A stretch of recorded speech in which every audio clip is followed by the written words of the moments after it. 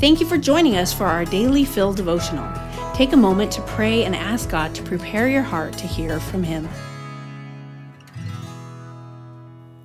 Well, hi friends, my name is Ryan Paulson. I'm the lead pastor at Emmanuel Faith Community Church, and I am grateful to be bringing you today's audio daily Fill devotional. It's entitled Hanukkah. Pop quiz. Where is the Jewish holiday of Hanukkah mentioned in the Bible? Here's a hint. It's only mentioned one time. Any ideas? Well, it's mentioned in John chapter 10, verse 22. In that passage, John wrote, "At that time, the Feast of Dedication took place at Jerusalem. It was winter." Now, the Feast of Dedication is also known as, you guessed it, Hanukkah. So what was the Feast of Dedication, and why might John be telling us that it's that feast that they're celebrating during this teaching of Jesus? Well, the Feast of Dedication was a commemoration of the rededication of the temple by Judas Maccabeus in 165 BC. Now, this was in response to the assault on the Jews and Judaism in 167 BC by the Assyrian king Antiochus Epiphanes. He claimed to be deity, God manifest, who attacked Jerusalem and desecrated the temple. He ultimately sacrificed a pig on the temple altar to a pagan god. Now, in response, the people of Israel, led by the Maccabees, overthrew their oppressors, took back the temple, and rededicated it to God.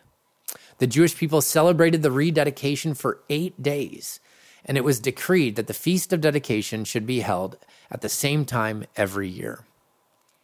Now, you might be thinking, well, that's a great history lesson, Ryan, but what does it have to do with my life?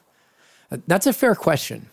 See, if you read through John chapter 10, verses 22 through 42, you'll see people struggling with what Jesus was teaching and wanting him to offer more proof and more plainly tell them what he wanted them to know. See, Jesus then made the clear claim, I and the Father are one.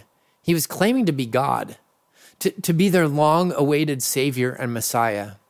And the people's response to Jesus' clarity was picking up stones and trying to kill him. You can read about that in verse 33. See, it turned out they had enough clarity to kill him, but not enough to believe them. But catch the irony. They were celebrating the Feast of Dedication where they remembered the dedication of the temple. The temple was the very place where people came to worship God. It was, in a sense, the overlap of heaven and earth. Now, Jesus, the Word made flesh, was tabernacling among them, and they missed him. The ultimate fulfillment of the feast was staring them in the face, and they resisted belief, and they refused to worship. See, they were celebrating God's work in the past, but they were missing it in the present. And I think there are times when we are far more comfortable celebrating what God did in the past than we are about anticipating and expecting God's work in the present. God's faithfulness in the past and events like the one celebrated during Hanukkah should give us confidence that God is at work right now.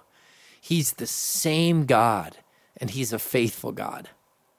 So today, would you just take a moment and think back on God's faithfulness in your life and throughout the ages?